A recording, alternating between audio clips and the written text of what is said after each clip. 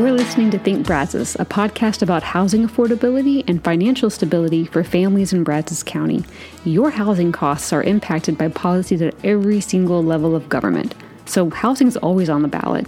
That's why Think Brazos is excited to share with you these local candidate interviews so that you're ready to vote down ballot in the election this November. If 2020 wasn't crazy enough already, 4 out of 7 of the College Station City Council seats will be decided this November. We interviewed the 2 candidates for Place 4, which, like all the other College Station positions, is an at-large race. In this episode, Charles Coates interviews Elizabeth Kuna, who is running for College Station City Council Place 4, to discuss her background and ideas for College Station. We'll leave a link in the show notes for her opponent, Joe Guerra's episode. Enjoy the interview.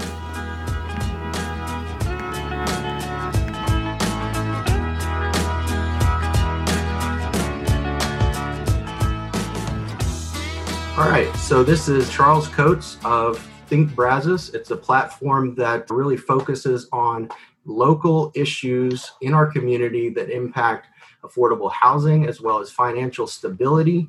Our slogan is Think Local, Think Brazos, and we are a new podcast that is operated by Bryan College Station Habitat for Humanity.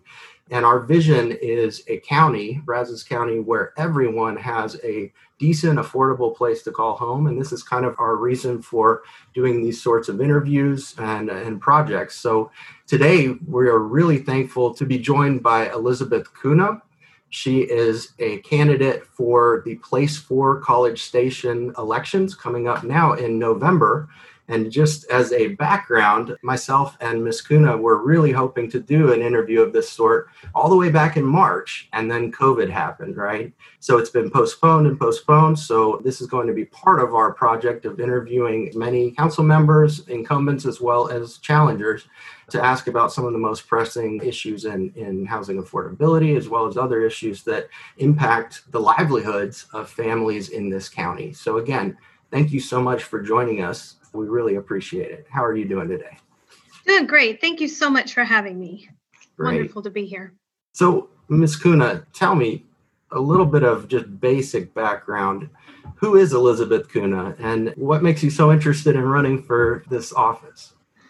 Well, I've lived in the community for over 30 years. This is where I raised all my children, and some of my grandchildren are being raised here now. Some of my adult children settled here.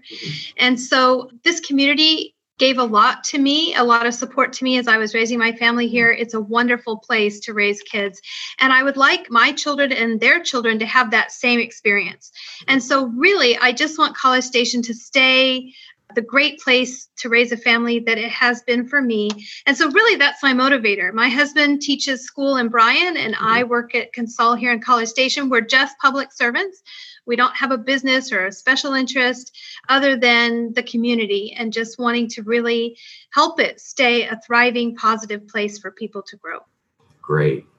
Now, let me ask you this. You didn't mention about your service that you're already doing in College Station. You serve on the Planning and Zoning Committee currently, correct?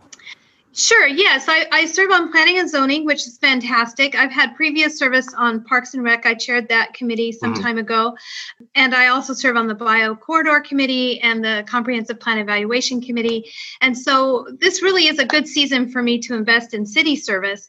And as I've done that, I found out a lot about how the city works and the magic, that we experience as recipients in the city. There's a lot of people behind that curtain that put in a lot of time and talent into making it happen. And so through my city service on these various boards and committees, I've really grown to appreciate all the people behind the magic that is College Station. Right. Wow. That is a lot. Wow. I really didn't know about some of the service that you've done. Definitely about the planning and zoning, though.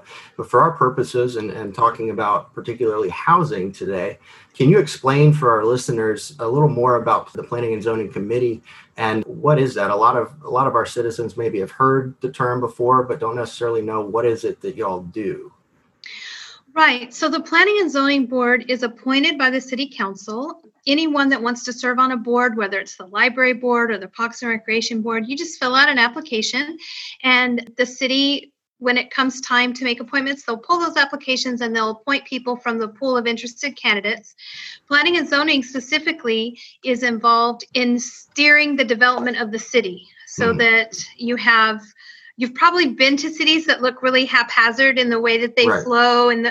So we're much more plan oriented. And so it's about, where do you want businesses and where do you want homes and how do you want the roads to link those together?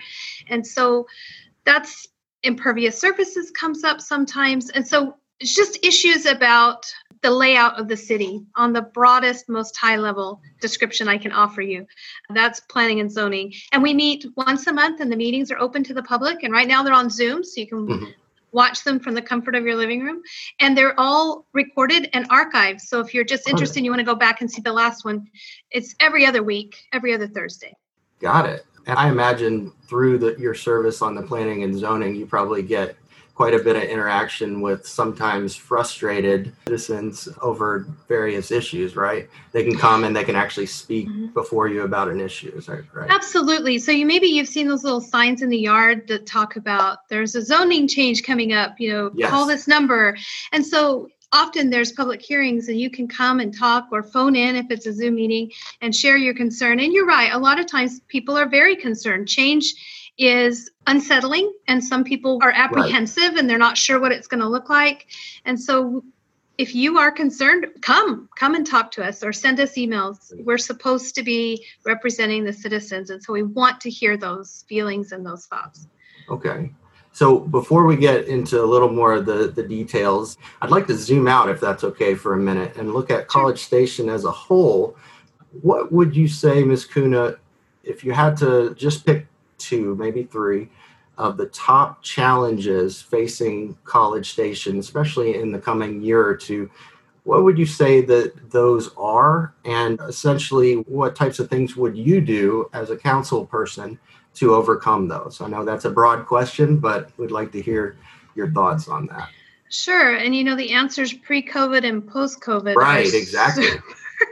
Super different. So before COVID, we were talking mainly about traffic congestion because that's what was on the minds and hearts of the citizens. But when everyone shelters at home, it turns out we have plenty of roads and there's no traffic congestion at all. And so that isn't so much a concern now as economic development is a concern. And that's really moved to the forefront. And what's happening to our businesses and then the people that they employ and the sales tax that's contributed to the budget. And so right now, the main concern is how do we get College Station opening and functioning? And those students are an important part of our economic functioning. And we're really hoping that they come back and they feel welcome and that we start moving forward again. So right now, I would say it's economic development. But, when I started this race, it was definitely traffic congestion. And I think that's important to be able to shift and respond to what's happening right this minute. That's right. Everybody has to have quite a bit of flexibility, whether you're working in city government or, in my case, a nonprofit. We're all having to definitely adapt. You mentioned students. My next question, finally getting to the affordable housing part of this, is I just want to get your opinion. A lot of cities all over the country state that they have an affordable housing crisis of some sort. There are different levels. But as far as College Station, do we have an affordable housing problem? Is it a full-blown crisis? Yes, I absolutely say yes. We have an affordable housing problem. I can see it when our school district says we have 75 homeless families in the district. That was of January of 2020 that I got an email that said that. And so that's a concern. My son, who I told you is settled here and brought his family here, I watched them go through trying to purchase a home on his income. It was very difficult to find a home on an entry-level income. And so with personal experiences, I can tell you we do have an affordable housing issue here in College Station. And so I'm glad we're talking about it. And I'm grateful for the programs that are trying to address the problem because, yes, here in College Station, we do have a problem. Yes, absolutely. And we definitely could not agree more, both on this podcast and Habitat for Humanity as generally.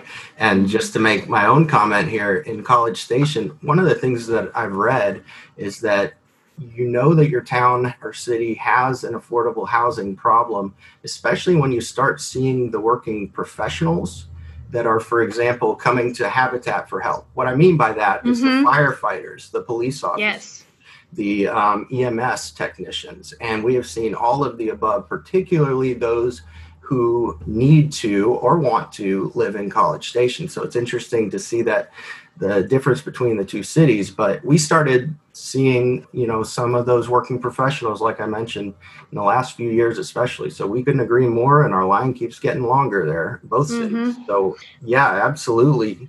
Now, let me just follow up with that.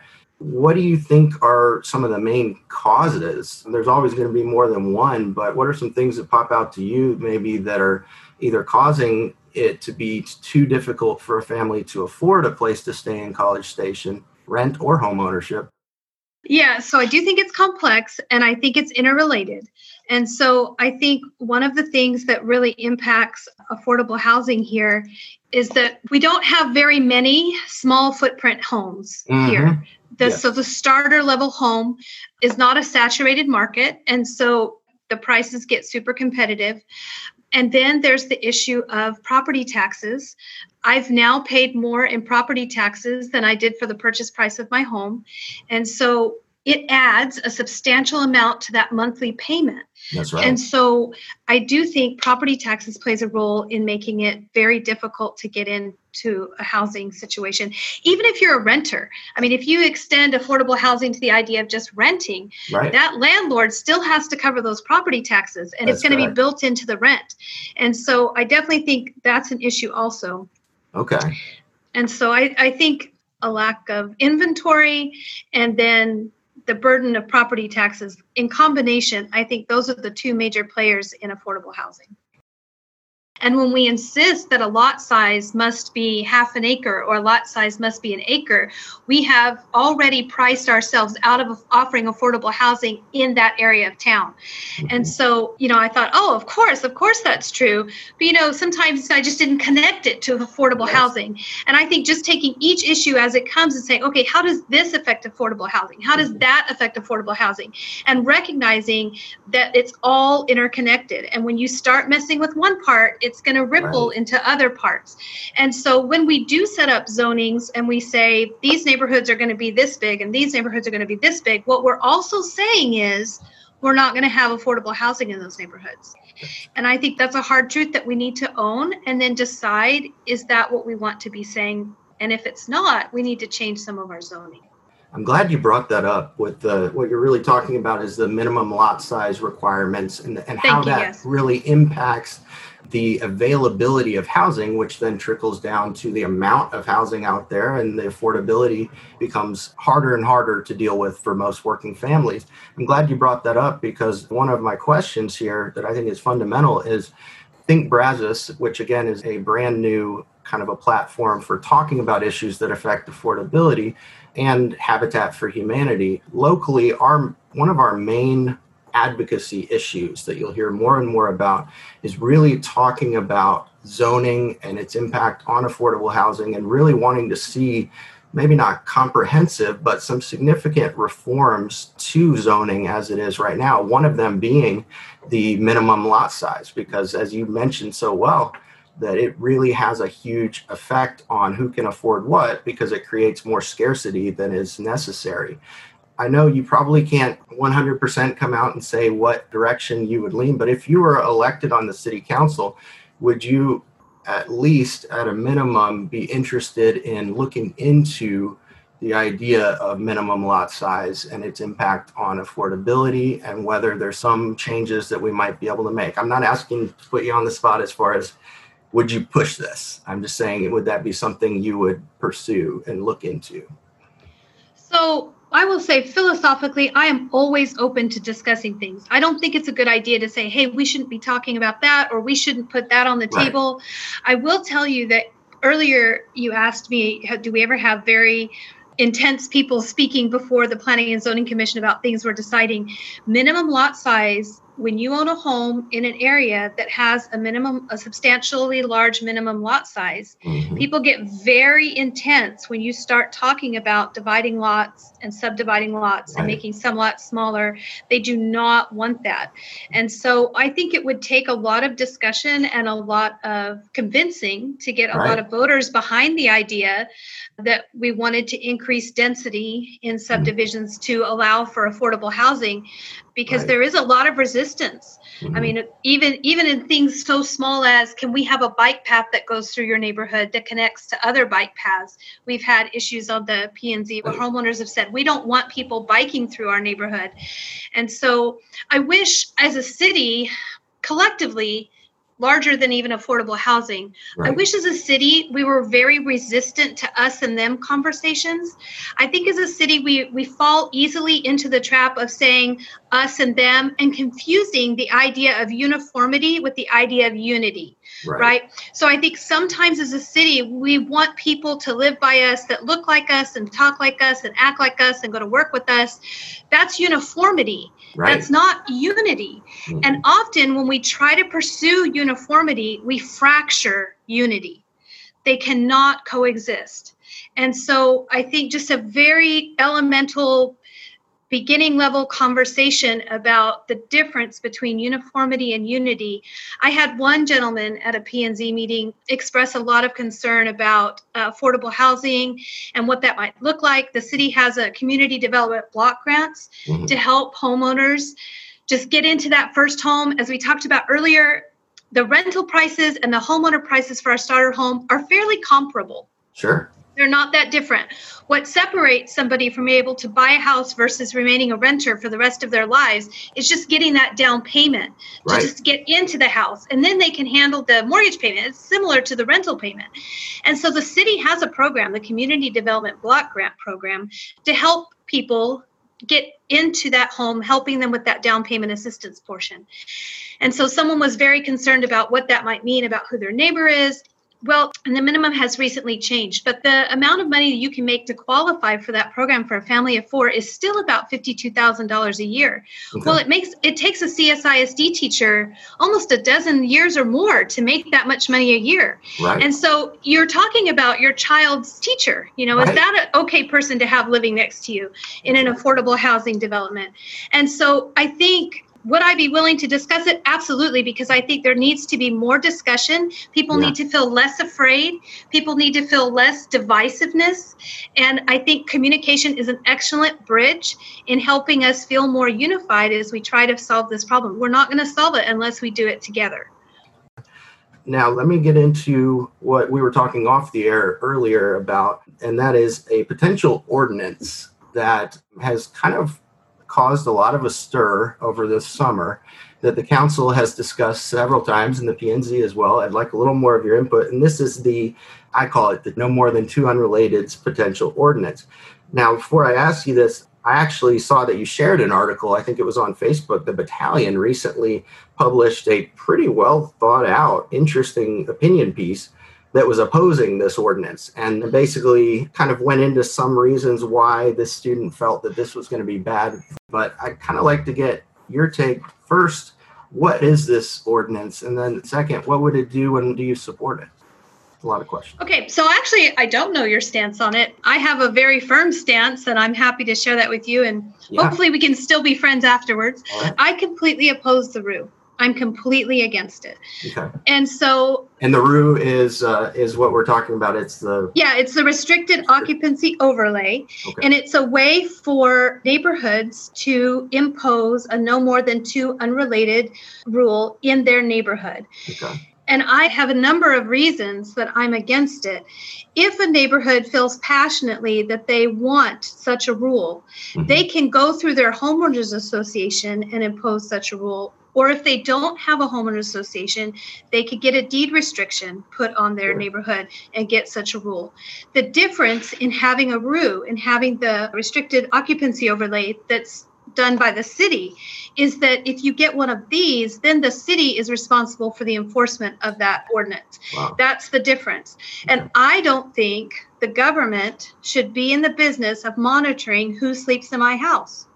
That's just the bottom line. As the city has presented a draft, and at this point in the podcast, in the timeline, it's just a draft right now, and they're still seeking public input. But at this point, the definition of family is 1 or 2 degrees of consanguinity, which means if you have a single mom with her child that's living with a significant other, they would be violators. If you have 2 brothers and a cousin living together, they would be violators. And so I think it pits neighbors against neighbors. I think it divides us into us's and thems. I think it makes neighbors very interested in monitoring what's going on in their neighbor's house. And I respect and understand issues about noise, trash, and parking. Typically, when I visit with somebody about this, they say, well, there's a lot of noise and there's a lot of traffic and there's a lot of parking. And the truth of the matter is the city has ordinances to address noise, parking, and trash. We do have behavior ordinances. And if someone is causing an uproar next to you, you do have some recourse today. Already on the books. You can reach out and get some help to address noise, parking, and trash. Yes. But this goes a step further. This goes beyond the front door of your home and into your bedroom and tries to assess and monitor how those people are related to each other that are living in that home. Right. And so I have serious reservations about imposing a rule, spending government dollars trying to monitor this situation. As the city has done research with sister cities, they found that there's a lot of staff time that's devoted to try to enforce this with very nominal results. Yes. It's very difficult to enforce this kind of ordinance because it is very invasive. And so a lot of times they're taking pictures of license plates and copying license plates down and trying to track whose house they think that person's going to.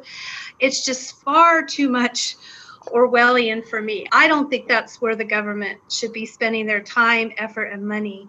Yeah. And then, like I said earlier, it's all interconnected. Right. And so sometimes when a family is looking at homelessness and they're trying to find another alternative, they sometimes move in with other families for a period of time. Mm-hmm. It's not super comfortable. They're not going to stay there longer than absolutely necessary. But sometimes the economy being what it is, those kinds of concessions need to be made. Right. And as long as they can manage their trash, parking, and noise, I think we should say, bless you for taking in families and trying to make things work and for opening your home. I think the commandment that we've been given is to love our neighbor, not to choose our neighbor. And when we start to try to choose our neighbors, we're really, really far off where I think a really unified community belongs. And so I am passionately against the ROO on so many levels. I'm happy to field more questions about it. And if you are for the ROO, I hope at the end we can still be friends. But it's not the end all be all, but it's definitely something I feel very passionately about. If you would, could you give me your take on the single member versus the system you have now? And are you interested in looking at other alternatives? So I think Brian has 2 at-large positions and 5 district positions. Is that correct? If you include the mayor, then yes. Yeah, okay. And so College Station positions are all at-large. Right. I get that question a lot when I'm door knocking. Well, pre-COVID, when I used to door knock. Sure. Because people are not sure if we do at-large. So all of our positions are at-large. The benefit to that is you have city councilmen that are supposed to be tasked with the good of the community as a whole and not advocating for their particular neighborhood. But as you've said, our currently seated council does not have a lot of diversity in it, right, including geography. Right. I think 5 out of the 6 all live east of the bypass. Mm-hmm. And so I don't think any of them, well, I'm not sure how big Linda's house is. My house is 1,000 square feet, maybe 1,075 square feet. And so that's where I raised, 4 kids, and we've had multiple families living in there, and it's tight. I mean, but there's things you learn through experience that would be more difficult to learn just from anecdotes, like I tried to take the bus to school. I try to use mass transit. I try to do some bicycling. And so that's different than just knowing about the bus system when you're trying to decide how much funding or how they're doing or what their route times are like. There's nothing like living it to really be able to understand it. And so I understand the draw for districts. The bottom line is the voters have a lot of option in diversifying their council. They have the ultimate ability to diversify their ballots and to go up to the polls and diversify who wins. They get to choose. And so I ran in November of 2018 for the first time. It was a 3-person race, and I won that race by quite a bit, but not by 50% plus one. Right. And so I lost the runoff. And then I thought, okay, we're going to take a little break. It's very demanding on your family, and running is hard. And so I thought I'd take a break. November of 2019 came, and Bryan had 3 races and College Station had 1 race. And somebody commented during the course of that race that I was not involved in, that there are no women on this ballot. Yeah. Not the 3 Bryan races, not the College Station race. There just wasn't. And I thought, oh my goodness, I could have ran. I could have. And so then when Eleanor Vasali's seat popped open just a little bit after that election, I thought, okay, there are going to be women on this ballot because I'm going to put my name on that ballot. And then the voters can decide whether they diversify that city council or not. Sure. And so I would challenge listeners to think, if they feel like they're in an underrepresented part of the city that's not currently reflected on the council, they can run. We need ordinary people who do ordinary things, who live ordinary lives on the council, because strong councils, really strong councils, have very many different perspectives, so that you can take one issue and put it in the middle of the table and everybody sees it from a different angle and can describe it in a different angle. And then you can get towards real solutions. When you vote in a very like-minded, a very homogenous city council, you start to have blind spots because you don't have people seated all around an issue. And so I understand the draw for districts, but I will tell you, it's the voters' fault if the ballot is not diverse. It's the voters' fault if the diversity doesn't make it onto the council. They have to own who's on the ballot because they could have put themselves on the ballot. Sure. And they have to own who wins or who loses because they control the ballot box. And so really, there's a lot of power in voting and in participation. Right. And so I hope the voters shoulder that. Should we go to a district? Should we not go to a district? I think it's worth discussing. I think we should sit around in a room and say, okay, what would make our council stronger, more representative, more diverse? It's a great, great conversation. But between now and then, the voters really control who's on the ballot and who wins. And so if they want councilmen that don't live on the east side, that don't make $100K plus a year, they can choose it. That aren't 65 or over and have their taxes frozen, okay? So when they vote for property tax increases, theirs don't increase. Voters can choose that if they want. No, that's a really good point. And that brings me to ask you this. You're in it right now. You're running. For some of our listeners, hopefully some of our Habitat homeowners even that live in College Station, in order to run, what is the investment in terms of like upfront costs and then time, but particularly how much does it cost to put your name on the ballot? Yes, what a wonderful question. People will sometimes ask at the beginning of interviews, what qualifies you to be on the city council?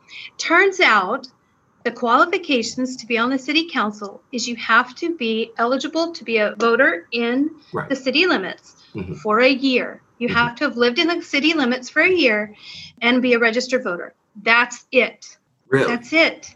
And so, I'll tell you, I've served on all these boards and I do all of these service. All of that is extra. To put your name on the ballot, you have to have been a citizen in the city of College Station for a year and be a registered voter. That's the qualifications. So it's very entry level. It's very open to anybody that wants to come in. There is no fee. There's no fee to apply and put your name on the ballot. There is not. There's a little bit of paperwork, but I will tell you, if you show the tiniest bit of interest, current and former council members will come and support you and help guide you through the paperwork. And so it's a little scary at the first. I'm not it's not, it's in it. And sometimes it can get scary in the middle, but if you choose to live without fear, you can participate. There's no barriers to participation. And in running, you make fabulous connections like you. I didn't know you before I ran. And so there's value in running. Does it cost? Are there costs involved? If you want the signs, if you want all of that, there are some costs involved. I personally do not accept campaign donations because, as I've said on my website, I don't want to divert money to a campaign that would have naturally gone to a charitable organization in our community. I don't want to divert funds. People are going to give so much percentage of their income every year. Sure. And I think if I don't take it for politics, it might naturally divert to, Habitat, for instance, right? Yeah. And so I'm very committed to not accepting campaign donations because I feel like I don't want to detract from monies that would otherwise go to charitable causes in our community. And so I spend very little money on the elections. Some candidates will spend tens of thousands of dollars on an election. And I feel like at this level of politics, that's just wasteful. It's not warranted. They spend tens of thousands of dollars on things that they're going to throw away the day after election day. And if those monies could be reinvested in a charity, then you've invested that money in something that's going to impact tomorrow for a really long time. And so I wouldn't let cost make someone hesitate to run, because if you are willing to accept campaign, I think I'm the only candidate that doesn't. Most candidates accept campaign donations. The only one. I think I might be. Really? But I'm not positive because I haven't looked through all the new guys' websites, but I'm pretty sure. So you shouldn't feel obligated to not accept campaign donations. Sure. If somebody's interested, if somebody has the passion for representing the citizens of the city, I would encourage them to look into it and to really try. Your job is not to impersonate staff. Your job is not to know everything. Your job is to listen to everything. Your job is to represent the citizens and try to make their lives better and not harder. And so if that resonates with someone and you've lived in the city of College Station for a year, and I'm not sure when you're publishing this, but I think you can still put your name on the ballot till the middle of August. And it'll come around next year. Every year there's some seat on the ballot. And I think the key to diversifying our seated council is reminding people that you can do it. November is coming up real soon. So if there's anything else that you want them to know, and then how they can help your campaign, if that's what they would like to do. Sure. Thank you for that. So I will tell you that November is just around the corner, but October is even closer. And so early voting starts October 13th. So as soon as October 13th, you can start to early vote. And then my website is CunneferCityCouncil.com. My email is CunneferCityCouncil@gmail.com. That's a great place to look more closely at my platforms. If you have questions, I'm happy to respond. I'd love to start a conversation with you. We didn't even touch on impact fees and how those affect housing affordability. I mean, the topic is huge and it's so broad. Mostly, I'd like your listeners to know that the city is a great place to live because it's made up of great individuals. And we just invite everyone to lift where they stand and to make the contribution that they feel called to make. And if we each do that, then we'll really achieve that unity we're looking for. Same is not an attribute, it's a destination. Right? We don't have to be the same. We just have to go the same direction. And I think that direction is building a community that we all feel safe and included and a part of. And that's really where my heart is. And so I'm grateful to have gotten to know you a little better over the course of this race and to learn a little bit more about the program that you offer. There are so many programs. There's no reason for a listener to feel alone or to feel hopeless or like it's not possible for them. It is possible for them. And as we make affordable housing possible for everyone, for all of us, then we naturally reduce traffic congestion because people are able to live near where they work. A lot of the issues that make people grumbly are naturally resolved as you increase home ownership, as you increase affordable housing, and that's where we get our unity. So CunneferCityCouncil.com, I'd love to have you come check it out. Email me with your questions. Talking is my specialty. I'd love to spend some time with you. Ms. Kuna, we really appreciate the time you have spent with Think Brazos today. Just a reminder to our listeners, November 4th, correct? November 3rd. It'll be all over November 4th. We'll be done. Right. November 3rd is the election. Elizabeth Kuna is running for City Council, Place 4. Thank you so much for joining us, and we hope to see you very soon. Thank you. Okay, thank you so much, Charles.